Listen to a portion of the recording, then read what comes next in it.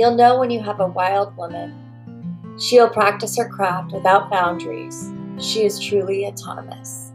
Her loyalty is only to the family she serves, a midwife who will not allow herself to be held back by a system she didn't create.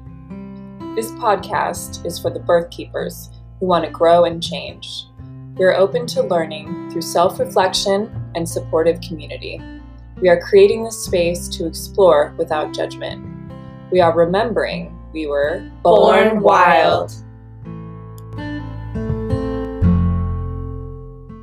Hi, everybody. Welcome back to the Born Wild podcast. This is your host, Leah. And Sophia. Nina and Emma are out today.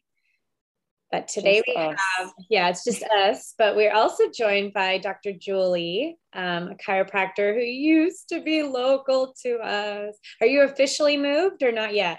My family is, just not me. Okay. Yeah. We're so happy for you. Not jealous at all.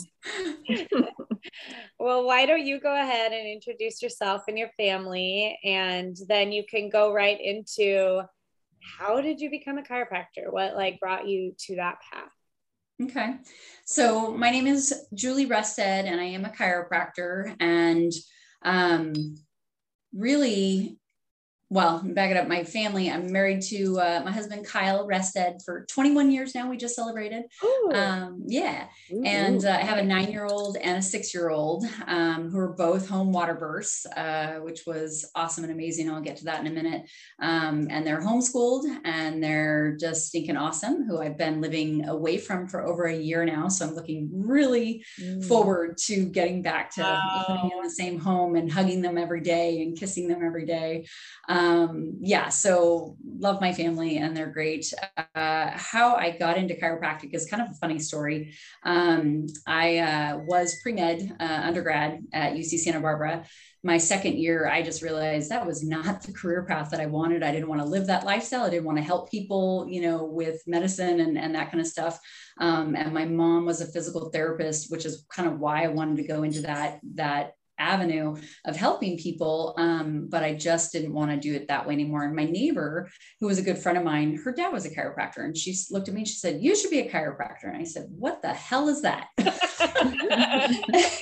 And so her dad was practicing in Ventura, 30 minutes south of us. And she said, "Just go get adjusted. Just go see my dad." And so I met him and he told me about chiropractic. I got my first adjustment and I was like, oh my God, this is what I'm going to do for the rest of my life. Wow. And it only took one adjustment. And I was a healthy young person. I had childhood asthma.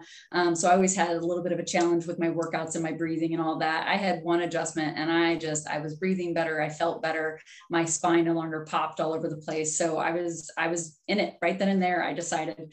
And so I kept seeing him every week for the rest of my undergrad career. And so once I graduated, I went on and interned for a chiropractor in Bakersfield because I got married right after I graduated in 2000. And then I went to Bakersfield, which is where we lived for the first year because my husband already had a job there. Nobody wants to live in Bakersfield, but so we were there for a year. Where is Bakersfield? Gotcha. 5.5 hours south of here.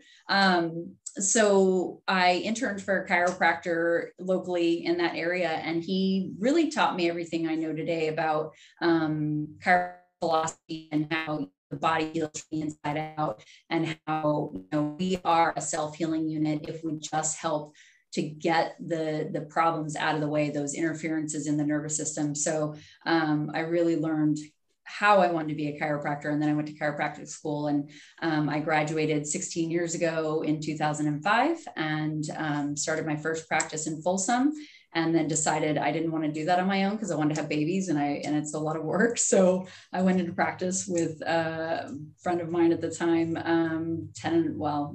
in 2006. We started Serendipity Chiropractic, and 10 and a half years later, I bought her out in 17, moved it and kept going. And it's been such an amazing experience for me. And I just love what I do. And I help people all the time from birth, as soon as they're born to their last breath. And there's nobody that doesn't need chiropractic. And that's basically because we are living every day.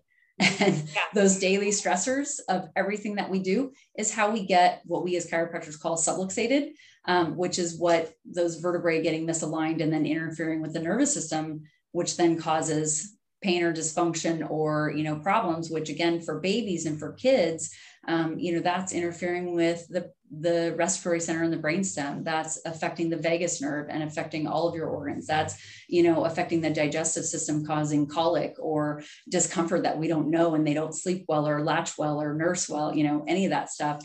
And so your pelvic bones can be balanced and allow for less uterine distortion, allowing that baby to get into a good posture or good birthing position, allowing there to be less tension down there, and allowing the process to be improved and as free and healthy as possible, is really the goal. And again, it's just so simple and yet sometimes hard to understand.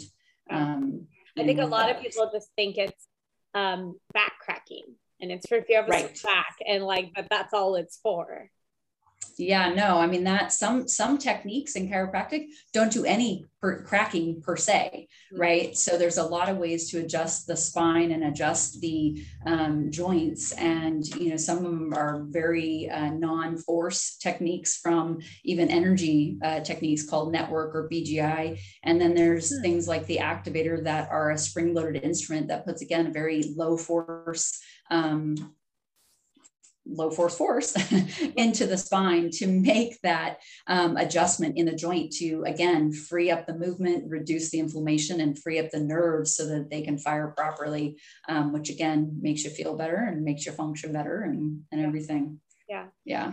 I'm curious, are there different types of chiropractors or different methods that different chiropractors use? Because I feel like I've been to a lot of different chiropractors, and I don't know if it's just that some people you gel with more, you resonate with more, but they all kind of work, it seems, a little differently. And so I'm just not sure if it's how our connection is to each other.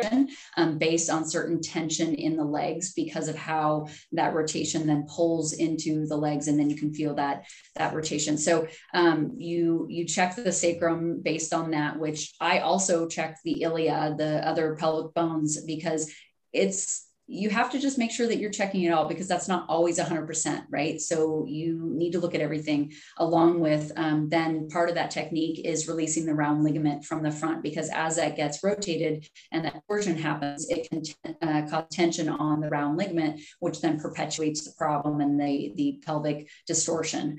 Right. And so that really helps. But the other thing to keep in mind when people ask about techniques and how chiropractors are different, one thing that I like to really point out, make sure that people understand, when you're looking for a chiropractor, you want to look for a holistic, subluxation-based chiropractor that focuses on the fact that the whole body is involved and that the body heals from the inside out. And it's not about your pain. And it's not about just, oh, where's your pain? Okay, I'll adjust just there. And then you're out the door. That is a pain-based chiropractor. And pain-based chiropractors, in my opinion, and I don't want to say anything negative about any of my other colleagues, but in my opinion, they are missing the boat.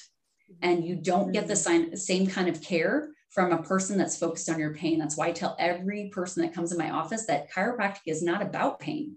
That is a beautiful side effect, that we get pain reduction and that people feel better.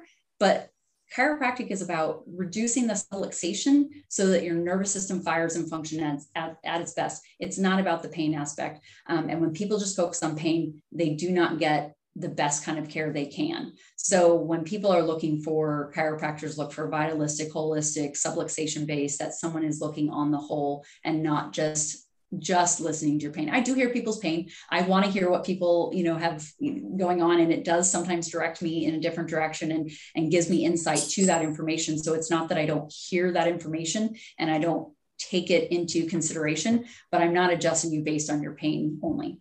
Yeah.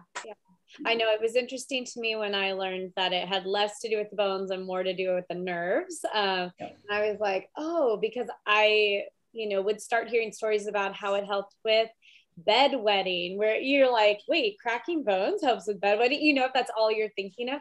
But I was like, okay, this helps. Like, if it's about nerves, it's about everything, because right. Yeah. And so I remember when I started going after that, when I realized that, I'm like, okay, so I'm just going to start listing off everything head to toe that's going on with me. I'm like, I've got this weird eye twitch here. My jaw's clicking. I've had constipation. I've had my leg is cramping, I'm like, I'm just going to list all the things. I'm like, and I'm really emotional. What can you do? And it helps to know, because sometimes too, even if we can't help, we might know the proper person to refer you to.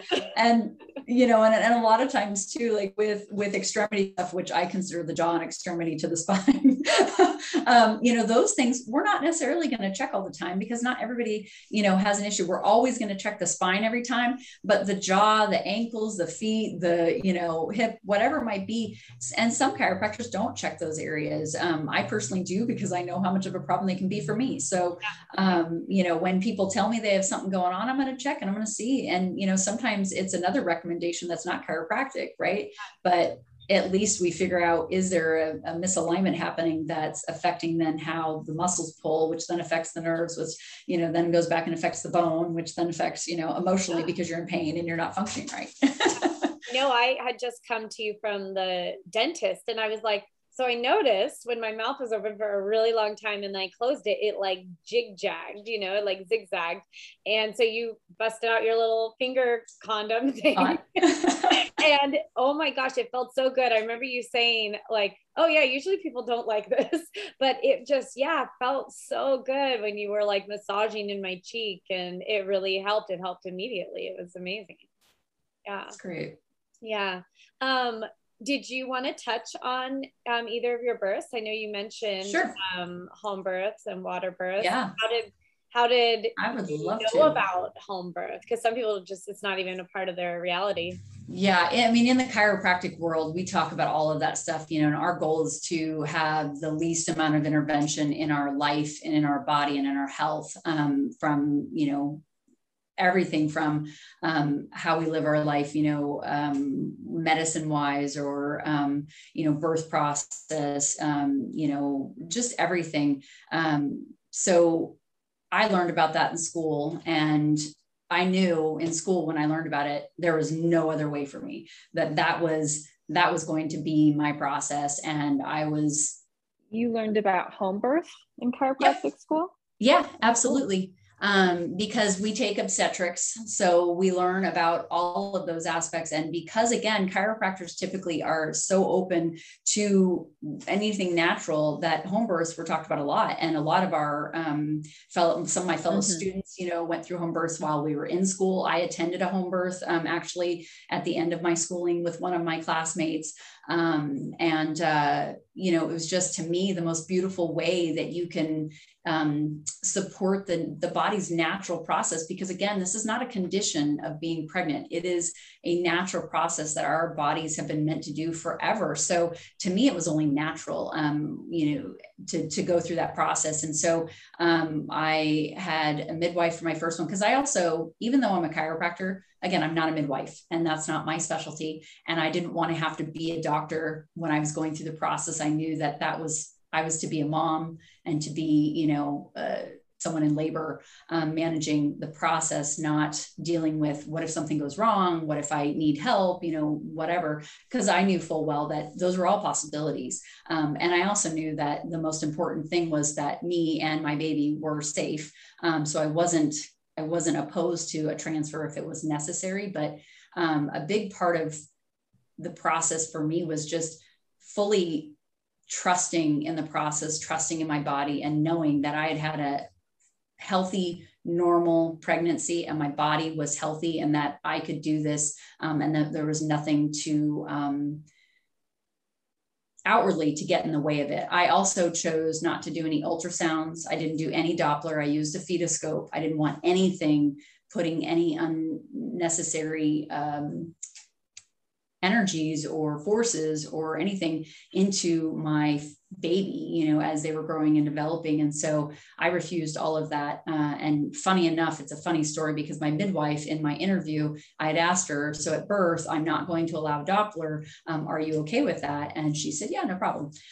Then we got to birth and she pulls out the Doppler and I looked at her and I said, no, we're not using that. And she said, I'm sorry, what? Excuse me? I said, yeah, everything's normal. There are no signs of any danger. I asked you at my interview whether or not you were okay with that. And you told me yes. And she was like, well, okay, clearly was a miscommunication. And she actually left the room and called the secondary midwife to tell her, hey, FYI, she is denying Doppler. Are you still willing to show up? And begrudgingly, the secondary midwife did show up, but was not happy about it. And so did you, I don't want to interrupt, but so no. Did you do the fetoscope in labor, or did you not want to listen to the baby's I was happy to do that, but by the time that my midwife got there, because when I was laboring, so long story short, I woke up in labor probably around midnight, didn't realize it, thought I just had to go pee. So I was up and down probably every hour, going to the bathroom thinking I had to pee every hour. My mom's story with me. Right. And so finally in the morning, the first one, it was 7 a.m., something like that. I woke up and I was like, oh no, I'm in labor. Like I'm actually in labor. And I was also almost at the 411. Right. And, but it wasn't quite. For anyone listening is like, you know, contractions are at least every 4 minutes apart, lasting a minute, and they've been that way for an hour. Yeah. Yeah. And so I woke my husband up. And so we got up and we realized, okay, we don't have the connector for the tub, but we got to go out and get the connector. So my husband ran to the store to get that. I got up and started cleaning because we were having tons of my family and friends over. So I cleaned up the house and, you know, made my grocery list. So then we headed to Whole Foods and got our groceries. Then we headed to the deli and got a sandwich. And I had my chicken salad sandwich for lunch as I'm in labor and, you know, laboring throughout all of this. And we got home, you know, mid-afternoon, like 2:00 or something. And I was, you know, everybody was notified. So everybody was kind of getting on their way, but we hadn't really notified the midwife yet because it would last for almost an hour and then it would not. And then it would, you know, give me 10 minutes in between. And I was like, what the heck? So my husband finally was like, I'm calling the midwife. And so I think actually it was like 5:00 when we finally called the midwife. And so he called her and she heard me go through a contraction in the background. And she was like, I'm on my way. So by the time she got there, I was 7 or 8 centimeters already dilated. So to answer your question, Leah, because the contractions were so close together, she was like, there's no point of a fetoscope because the contractions limit me from being able to hear. So we're just gonna go with it. Definitely. Yeah. So I was just curious because, you know, sometimes we have folks who just don't care to track fetal heartbeat during the labor, which is totally fine. So I was curious what I would have been open to it. Yeah. But she said it wasn't worth it. And I said, okay, well then, you know, yeah. And it can be difficult. Yeah.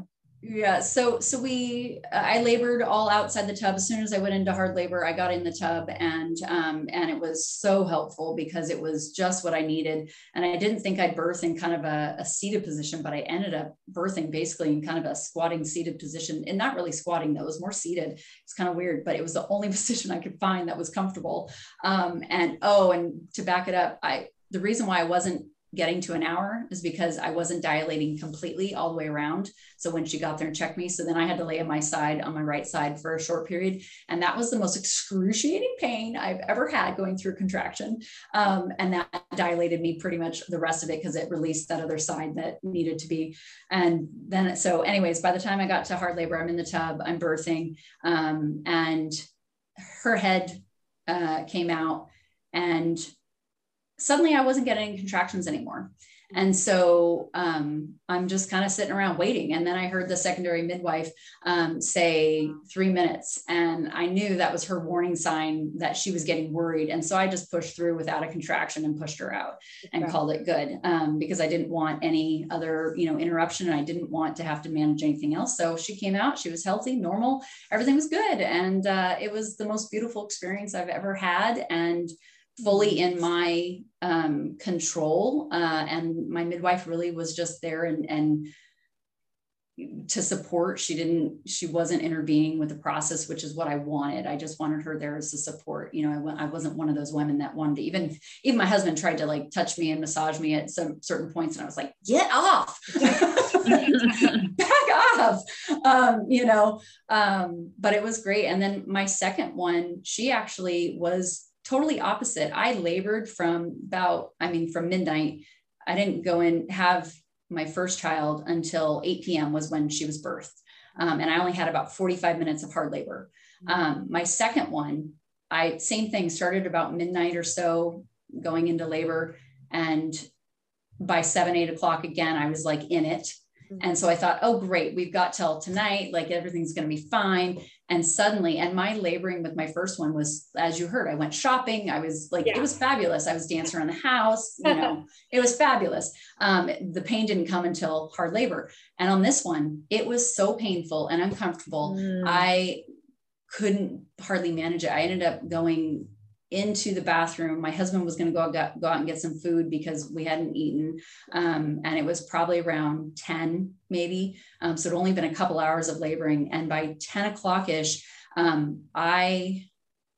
it's somewhere around then. So don't quote me on my numbers. Anyways, I went into the bathroom and suddenly I realized like I was in it. I tried to go upside down because the midwife wasn't there. I was trying to like slow it down. I went into a contraction for 30 solid minutes. Wow. And went from basically a few centimeters to transition to at least 5 by that point, because I hit the wanting to vomit. I hit all that stuff. And literally it happened in like 3 minutes or 30 minutes, excuse me. And I was in a sustained contraction. It was the most painful thing I've ever been in. And then as soon as she got there, not shortly after that, then I was basically at 10 centimeters and she was born by 12:34. And I had 10 to 12 minutes of hard labor pushing. She was out, done. Yeah. So, and that was a relief, second babies are, like I call them little torpedoes. Oh my gosh. They come barreling out sometimes. Yeah. I was, so many people have different experiences with their pain levels with whether it's laboring or whether it's hard labor. It was so weird to me that when I hit the hard labor on that second one, it was such a relief. Yeah. And I was like, oh, thank God, so it was just weird to have those two experiences in one person. I know when I've experienced contractions that don't seem to stop, and like a lot of people call them like that, they just kind of linger and they just stay and there's no real like end to them. I always see them as kind of like rotating contractions, like that the body needs like a little extra force to get this baby to like turn or something. Interesting. That's what I think I've been noticing is that there's just like a little extra oomph. And then because it seems to be once that stops, then all of a sudden it just like sails, it's like, okay, now the baby's like good to go. And then they're there. Yeah. That's interesting. I love that perspective. Yeah. I know. I'm sure that part of my challenges, because again, they were all normal and natural and, there was no drugs whatsoever. I did tear on both of them and had just stitches on both of them because they were so fast. But with everything, I think probably part of why I ended up with some of the things that I did, which again, totally normal and natural, but I practiced normal chiropractic throughout my entire pregnancies. My first one, I practiced a full day Monday adjusting. I think I adjusted probably 50 or 60 people that day and then gave birth Tuesday morning or Tuesday evening really, but went into labor. And on my other one, because Michelle was not going to have that again, she made me go out, but I literally went out like a week before I actually went into labor. Michelle was your chiropractic partner, right? Yeah. Right, exactly. And so, both of them were like, practicing fully all the way up. So I'm sure that affected my pelvic alignment and my balance somewhat with all the relaxing and still dropping into people's bodies with my baby. Yeah. I love the story of how I found you, because I flew to Hawaii to help my cousin have her baby. And I think the second night after I got there, we were laying in bed together. Her water broke and it was so exciting. It was her first baby. And the next morning she had her baby. It was so great. And she said something like, oh, shoot, I have a chiropractor appointment today. Like, you should go take it. And I was like, okay. And so I went to her chiropractic appointment, and my husband and I had just started trying to have a baby, like literally the week before I left. So I was like, okay, well, we'll see what happens in a few weeks, and I went to that appointment. And at one point she had her hands on my stomach, my lower belly. And she asked me if I have been having any like discomfort in my bowels or, anything like that, or if I thought I could be pregnant. And I just started crying on the table. And I told her that we were trying, and she's like, oh yeah, you're definitely pregnant. And like, this was to the point where I couldn't even test for over like a week and a half, like it was so early, and I was pregnant. And, but I remember her adjustment was just different than any chiropractic adjustment I had experienced before. And I was like asking her, like, was there a specific school you went to? Is there maybe somebody closer than Hawaii that I could see when I get home? And I told her where I lived, and she's like, oh, my like schoolmate lives in Petaluma, and it was Michelle. And I was like, oh my God, how convenient. I live in Petaluma. And it was just like so wild. And so of course, as soon as I got back, I was like, I have to go in. And then I remember I saw her a few times, and then all of a sudden it just didn't line up, and I was seeing you. And I remember being like, but wait, like Michelle's the one I'm supposed to be seeing, like the one I was destined for. But like all the appointments, it just kept being you. And I just saw you my whole pregnancy. And then kind of like skip Ben's story, because in my head it wasn't a story until after Gracie. So I had my son, and we'll get back to that. But when I had my daughter, she came preterm, went to the hospital. Long story short, I ended up in a cesarean, and she crashed. She wasn't doing good. And eventually the doctors told us that there was nothing left they could do for her, and that she was too sick to even be at this hospital. She should be at like a higher level hospital, but she was too unstable to even transport. Anytime they tried to move her, she got worse. So they were just like, like even if she lives at this point, like she'd just be on oxygen the rest of her life. And they showed us an x-ray that her lungs had collapsed. And I had posted the picture of the x-ray on my Facebook page, just as like, send love, send prayers, whatever you have, send to us. And you texted me and you said, please let me adjust her. I can see what's wrong. And I remember being like, no, like nobody can touch her, like they can't even touch her. And Spencer was like, what do we have to lose? There's nothing to lose. We've already been given the worst case scenario. And so we said, yes, come. And so we just had our friend come and see our baby, and we told the doctors, please give us space. We have a friend coming to pray with us for our baby, and you came, and 4 hours later, she needed nothing, no breathing machines, nothing. And she has never had an issue other than her attitude to this day. You've never been able to adjust that. So amazing. And I just love to, and then in hindsight, I was like, oh shit, this happened with my son. But at the time you were at the hospital adjusting me, because my husband had pushed so hard on my lower back that he like gave like nerve damage. I was like shooting pain into my neck and down my arm. But at my birth, I was like, are you even trying? Like, so it wasn't his fault. But you were there adjusting me when our son was not doing good after his surgery. And the same thing, he was on all the same breathing machines, and they were thinking it was a blood clot, but couldn't figure out what was wrong. And you offered.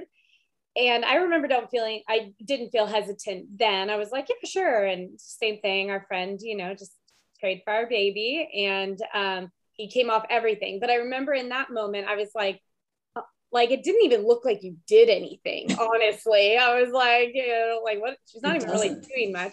And so I remember being like, he was probably just about to get better. I mean, it didn't hurt anything, obviously, but he was just about to get better. But then after Gracie, I was like, oh my God, like, this is like a double story. Like, it happened with both of them. And I'd love to hand it over to you, because I know that her pediatrician, her NICU doctor, called you after, because I don't know, somebody heard something, and he said, you know, did you adjust this baby? And you said, no, I didn't. And he said, if you were going to, what would you have done? And you're like, he just wanted to know. He knew that this baby wasn't going to make it. And yeah, you and I have talked candidly just about like what a loss for NICUs that don't have this opportunity, and how many babies didn't make it and then could have. And I just love to like hear your perspective on that, because it is a very like sensitive topic. Yeah, it is on so many levels, you know, because of course, again, I came in a capacity that can be questionable, you know. And that's what this podcast is about, honestly, because we always try to question what we're like allowed to do by our license. And we get into rants and topics where we're like, should we whisper this part? Like, we don't want to get in trouble, but we also want to be honest, you know? And yeah. And so, I mean, to me, a child's life is more important than my license. So sorry, you like just can bring me to tears hearing this them. This is probably the first time I've said it without crying. I'm really proud of myself. Yeah, you did a great job. Oh my gosh.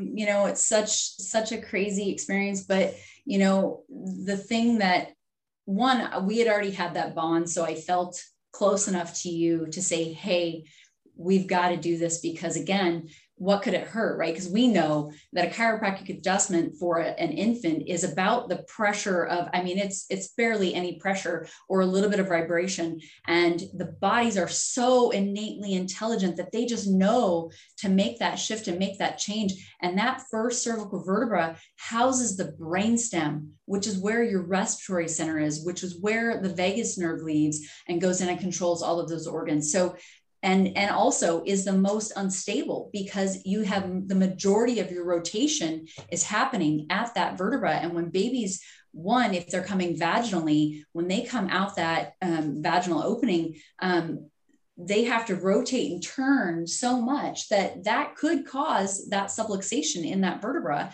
And if they're taken out via C-section, they pull the head and they lift that baby out of the, the uterus by the head. And so again, the amount of stress that's happening on that joint is huge. And especially for a baby that has no musculature to hold everything still and stabilize. So that is where we find that most subluxations happen with newborns. It's not the only place, but it is the most common. And it's the one that affects most in the body. There are some techniques out there that only adjust occiput C1, C2.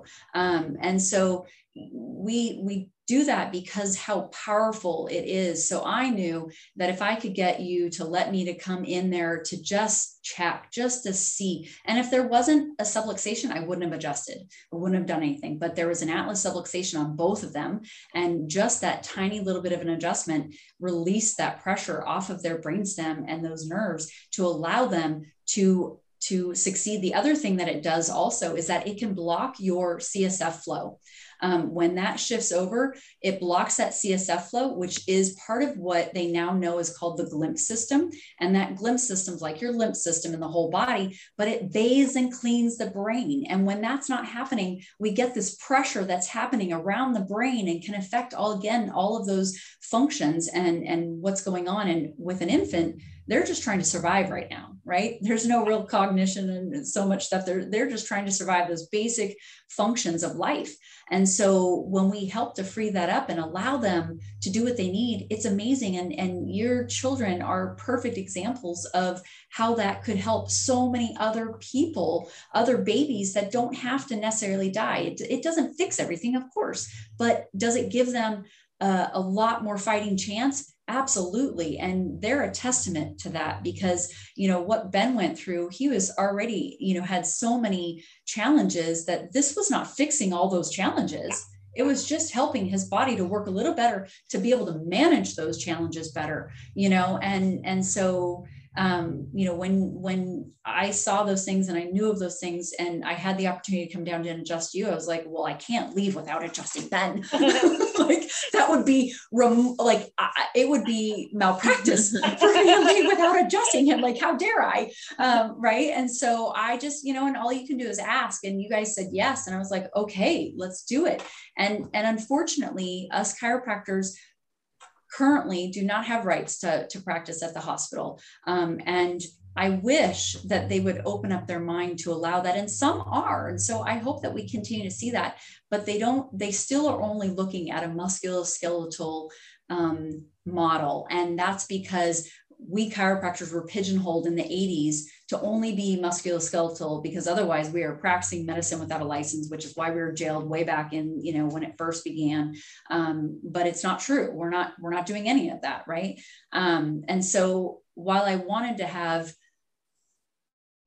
to tell that your doctor everything, I didn't, because my license was on the line. And while he seemed like he had good intentions, I also opened up the opportunity for him to come down and see what we did and do more. And I never got another phone call from him. And I've recently had a neurosurgeon who called and tried to do the same thing to me. And it was very clear again, what his goals were once he didn't follow through on the things he said he was going to do. And that he told my patient to never see me again because I was going to, this, that, and the other. Right. And so unfortunately, I can't trust them because they're right. And so I did tell him, however, in a very, I told him what we do in our practice and how we affect babies and how that helps so many babies, and how, if you really want to know more, like what it would be like to get chiropractors in adjusting all these newborn babies from the NICU on out, and how much that would affect him. And unfortunately, his pushback was like, well, the rear cats are never going to allow that. So like, there's no point. Right. And so I hope that changes. I hope that's not true. And I hope that he was coming from a genuine place of wanting to understand and know what happened, because it was dramatic how his body changed and turned around. Mm-hmm. Yeah, truly. Yeah. I know, and you and I recently had another experience that was monumental for me. My son. For me too. You're good. My son had his first ear infection at 6.5 years old. I was like, what the heck? Like he's not a kid that got like chronic ear infections. And I really didn't know it was an ear infection at first because it was off my radar. I thought maybe his molars were coming in because his cheek was kind of hurting, and then his ear hurt. And so then I thought ear, but then his head was hurting and the sunlight was affecting him. He threw up. So I was like, oh, maybe he has a migraine. Like, what's going on? But I knew didn't matter what it was. Julie can help. Because I've always like, oh, whatever's going on, let's just do chiropractic first, before we go on to other things. And so I had texted you knowing you were working, but you would, get back to me. And so I was slowly doing all the things during the day to help him. And my kid's fever really high. It's always like, at least 105. So I got used to high fevers. And he was kind of hovering at 106 all day. But then, of course, as night comes, fevers tend to grow. And I know that too. And he got to a little over 107.4 or something. And he was just like screaming about his head. Eventually he was able to go to sleep, and you messaged me, I'm off work and I can come. And so you came and did a house call, and I was like, he's already sleeping. You're like, that's fine. And he was hilarious. You were adjusting him. And what did he say? Like, don't let the house get messy or something. Okay. We'll be sure not to. And then you didn't just use like the activator. He got his first, like, I want to call it real adjustment, but I don't know what you call it. Well, it's diversified technique, but I would just say a hand adjustment. So manual adjustment. Yeah. So the like stereotypical like neck crack thing. Yep. And he woke up and he said, stop it, Gracie. Like someone's messing with me while I'm sleeping. It must be her. Yeah. It was really cute. And then, you know, you did what you were doing. I don't know what you were feeling. Maybe you can share about that. So I adjusted. The first one was the occiput, and the reason why I did a manual adjustment is because it was so tight and stiff that I knew that it needed a little bit more than the activator, and I wanted it to be one and done and not have to keep going back. So I did that with the hand. I did the Atlas also on the other side, and then I ended up adjusting with the activator C5. And so those were what we found, and that's what I adjusted. Yeah. And so eventually he was kind of like, oh, now I'm awake. And we went downstairs, and a friend had loaned me, I think I pronounced it right, otoscope. Otoscope. Otoscope to look in the ears. And I was like, I've never done this before. And so you offered to peek, and one ear looked good, but the other, you said, it looks like it ruptured. So, yeah. Which was probably why he was feeling better. The pressure was relieved. And then I checked his temperature, and it said 108. And I looked at you, I was like, this was always my boundary. Like, I'm comfortable with high fevers, but like not 108. Like I just won't let it get there. And you said, I'm not telling you not to take him in, and fever, like temperature always rises after adjustment. You kind of just like left it at that. And I was like, okay, there's no other red flags here, you know, because that's how I practice as a midwife too. Like, don't overreact to one weird thing, you know, like it could be a fluke, coincidence, like notice patterns building, and like, that's weird. And this is weird. And this is weird too. Like too many weird things, you know, but there was nothing else wrong. He was talking, smiled at me, you know, I think he was even hungry. And so I didn't take him in, and he had no fever in the morning, and his other ear started hurting the next day, but then within a couple hours it was done. You know, it didn't, because I was like, I texted you like, oh God, we're gonna like go through the whole thing again, but it just didn't. And I am assuming it's because his body was just able to function after that. Yeah. You know, and the biggest thing too, I've more so lately learned, because I've also been in the same state of, you know, with a fever, you know, there is a level of, okay, that is emergent and you need to go to the emergency room. And so I've always just had that in my mindset. And more so recently, some of my other colleagues, again, have had put out more information about some of the research they've been doing, and that fever is just a fever, and fever has a purpose, and fever is a good thing. And in and of itself, it doesn't necessarily cause those seizures. It's if you were dehydrated and then you get a high fever, then you might end up with, you know, those seizures and whatnot. But again, a fever alone is not the problem. It's when you have lethargy, or they're not peeing and pooping like they normally are. They're not taking fluids in. They're not, you know, making any sense, and they're like gibberish, and you can't, you know, communicate with them. Those are signs that now it's time to go to the emergency room, you know. But he was totally normal. Yeah. He was like, hey. Because a lot of people throw around the word lethargy, and it does not mean tired. It means like an unresponsive child, you know, because a lot of people are like, oh, my kid was so lethargic.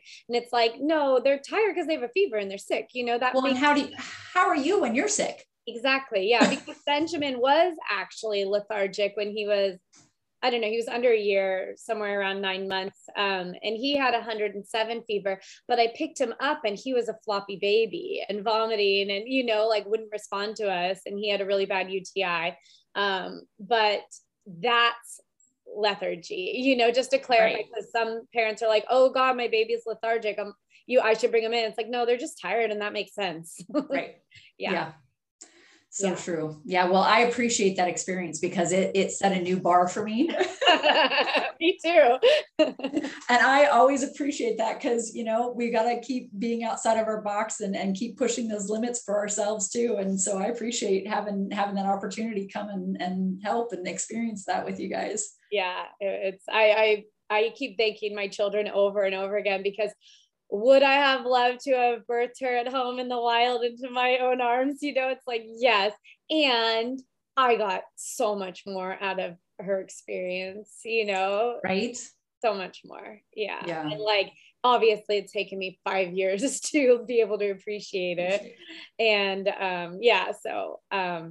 it's interesting. But I fully agree with you. I've had a lot of experiences in my life that I think, oh, I really didn't need to go through this, but the amount that I learned from it and gained from it, and that now I can give back to my patients as a result, has been just immense. And I know that's God's way of keep giving me my life lessons. And I keep telling him I don't need any more. Yeah.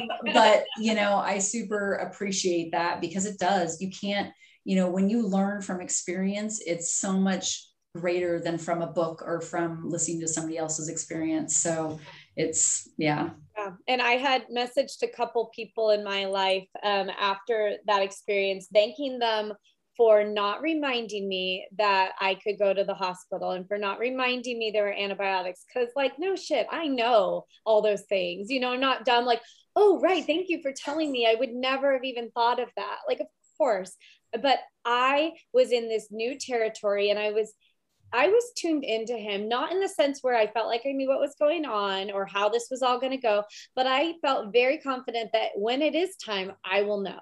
And I wasn't there, but I was so out of my comfort zone that if anyone I trusted had said, you really need to take him in, I probably would have, it would have like swayed enough within me that I would have been like, okay, maybe I can't trust that, And so I really appreciated that they were just there supporting without giving their opinion, and just trusting that I got him. Like, they held me so that I could be responsible for him. And it was the best support. And that goes back to birth too, like that's Leah and I, that's the role we try to hold, is just hold space for you, and you know how to birth your baby, Right. Well, I think that is so, sorry, go ahead. No, go ahead. Oh, I was just going to say, so when all this was happening with Ben, I was at a birth with Nina, and we were doing great and everything was fine. And, we just were like, Sophia, why don't you stay with Ben? But like getting updates with what was going on. And my younger daughter, who's now 11, she actually had a febrile seizure when she was 4 or 5. It was a little older than what is kind of more typical. Mm-hmm. And what I was told, my understanding about them is that it has more to do with the speed at which the fever climbs than the actual temperature of the fever. Mm-hmm. So if it rapidly increases, but that's neither here nor there, but I was just going to say, Sophia, Nina and I, when you wrote us that it was 108, we both kind of looked at each other and our eyes got big. And I said, you know what, if anyone knows Ben and his body and what is right for him and what's normal and all of that, it's Sophia. Yeah. And I really felt that. I really felt like you have had to do so much advocating and trusting and exploration and learning and all this stuff about Ben and his needs and all of that, that it was like, if anyone knows what's okay and what's not for him, it's her. So, I would totally piggyback that, because parents. Yeah, that was exactly my thought, when I got the text, because funny enough, what Sophia omitted from that was that she texted me, and I was like texting her, hey, and she said, well, maybe check in tomorrow. And I was like, I think with this temperature, like tonight's a good option. Like, I think now is what we should do, and then I wasn't getting a text back because apparently she was on the phone with a doctor. And I was like, all right, well, I guess I'll go home. But I was like, what the hell, girl? Like, tonight is the time. That level of fever needs to at least have every opportunity to heal if you're going to stay home with that. But I was like, that is out of my comfort zone, So again, my feeling inside was, Sophia is amazing. She's an amazing midwife. She's an amazing mom. She's been through hell and back and seen all sorts of levels of just things that most of us have never had to deal with and never seen. And she knows her children, and she knows when it's time. So like, I had no doubt, there was no fear in my heart that she wasn't going to act appropriately, outside of the fact that I was like, no, adjustment now. Asleep or not sleep. I was like, oh, it's so late. Like by the time you had got off work, I was like, oh, maybe he's already asleep, like that kind of thing. And then I called an advice nurse, and it was completely pointless. Like the surgeon was like, because I called UCSF because we hadn't heard back from his regular pediatrician all day. And so I called the surgeon and they were like, we don't see anything from a surgical standpoint. I'm like, I know that, but like, you're still a doctor. I got off the phone. I was like, that was pointless. And then I saw your message and I was like, okay, just come. Yes. I was so glad to get that. Well, is there any lingering advice you would give to anyone listening who maybe hasn't dove into chiropractic care? Anything we haven't touched base on, or any like hesitancies that you see being really frequent with people? Probably what I would say the biggest thing is that chiropractic is safe and gentle, and you are only going to help yourself to get under care, to support yourself through life, but definitely through pregnancy and birth and postpartum even, because of all the changes that your body's going through. And there are people that are more specifically educated in taking care of pregnant women and newborns, and you can definitely seek those providers out, but we're all trained in school how to take care of a pregnant woman. So at the very least, getting some care is beneficial. And while I again say that there are good and bad in every profession, chiropractic is gentle and safe, and it's only going to help you. And people, the benefits they get from it are so far reaching. And to see women suffer in their pregnancy because of fear just makes me so sad, and there's nothing to fear. It's going to help you. And if you don't find the right practitioner, find another one. It's okay. Find the one that you jive with and that you feel has the best care for you. But don't be in fear of getting taken care of, because there's ways that we modify, there's ways that we address different stages of challenges in the pregnancy or concerns. And there's just so many different ways to get adjusted, and it's only going to help your nervous system to be more free and fully functional. And it leads to faster, easier births. That is research. So I love that. And so who doesn't want a faster, easier birth? And can I chime on just one thing? Because I kind of missed this with my birth story, and I just don't want to leave it lingering, because I want you to also know my midwife, when she, kind of freaked out, we had a conversation postpartum when she did my checkup, and she was really, we were talking about learning from our experiences. While she didn't expect that, she was happy to dive in it with me once she got over the fear shock, because she knew that I knew my body and I knew the process, and that if something went wrong, of course I would use those tools that we had at our hands. And she knew that too. And so afterwards, she actually thanked me for the experience and for kind of making her box expand again a little bit further. And it was great. So I just wanted to make sure I put that in there, because she really, while she didn't expect it, she rode that journey with me and was in it and happy to do it. So anyways, you midwives are amazing. And again, I've said this to you, Sophia, so many times, and Leah, I'm sure the same. I haven't had as much experience with you, so I don't know you as well, but I know that you're with Sophia, so I know you guys must be of like mind. And so many midwives these days act out of fear or restrictions in their licensure, and you guys act on just the process and the nature, the natural experience of it, and knowing and having the trust in the body and the mom, rather than creating fear within those women, and helping them to have the best experience, and knowing when it's time to ask for help or transfer or doing any of that, because I can't tell you the number of experiences, whether it's in the hospital or even home births, that there's just so much intervention and it's unnecessary, whether it's at home or in the hospital. And so I think you guys just hold such an amazing space for women and really empower them in that it's their process. You're not there to deliver a baby. You're just there to support them. Yeah. So I love that. Thank you. Thanks. That's our goal. Yeah, it was so great to chat with you, and we're so sad you're leaving, but do you want to say what area you're moving to? And I know you don't have a lot of contact info to give, but when you do, we will put it in the show notes, but say where you're moving to so that people can find you. Awesome. Well, I'm moving to Middleton, Idaho, which is a tiny little town about 25 minutes northwest of Boise. So probably will have my doors open some way, somehow. I'm not exactly sure how it's going to happen just yet, but in probably about 6 months. And again, I'm going to be another Serendipity Chiropractic. So in that area, you just have to look up Serendipity Chiropractic and you'll be able to find me at some point. And you were also lucky to find her. Yeah. Oh, I so appreciate you. It was really good to chat with you. And thanks you. Yeah, thanks for taking the time. Yeah. It was so fun. All right. Have a good day. You too. Best of luck. Bye.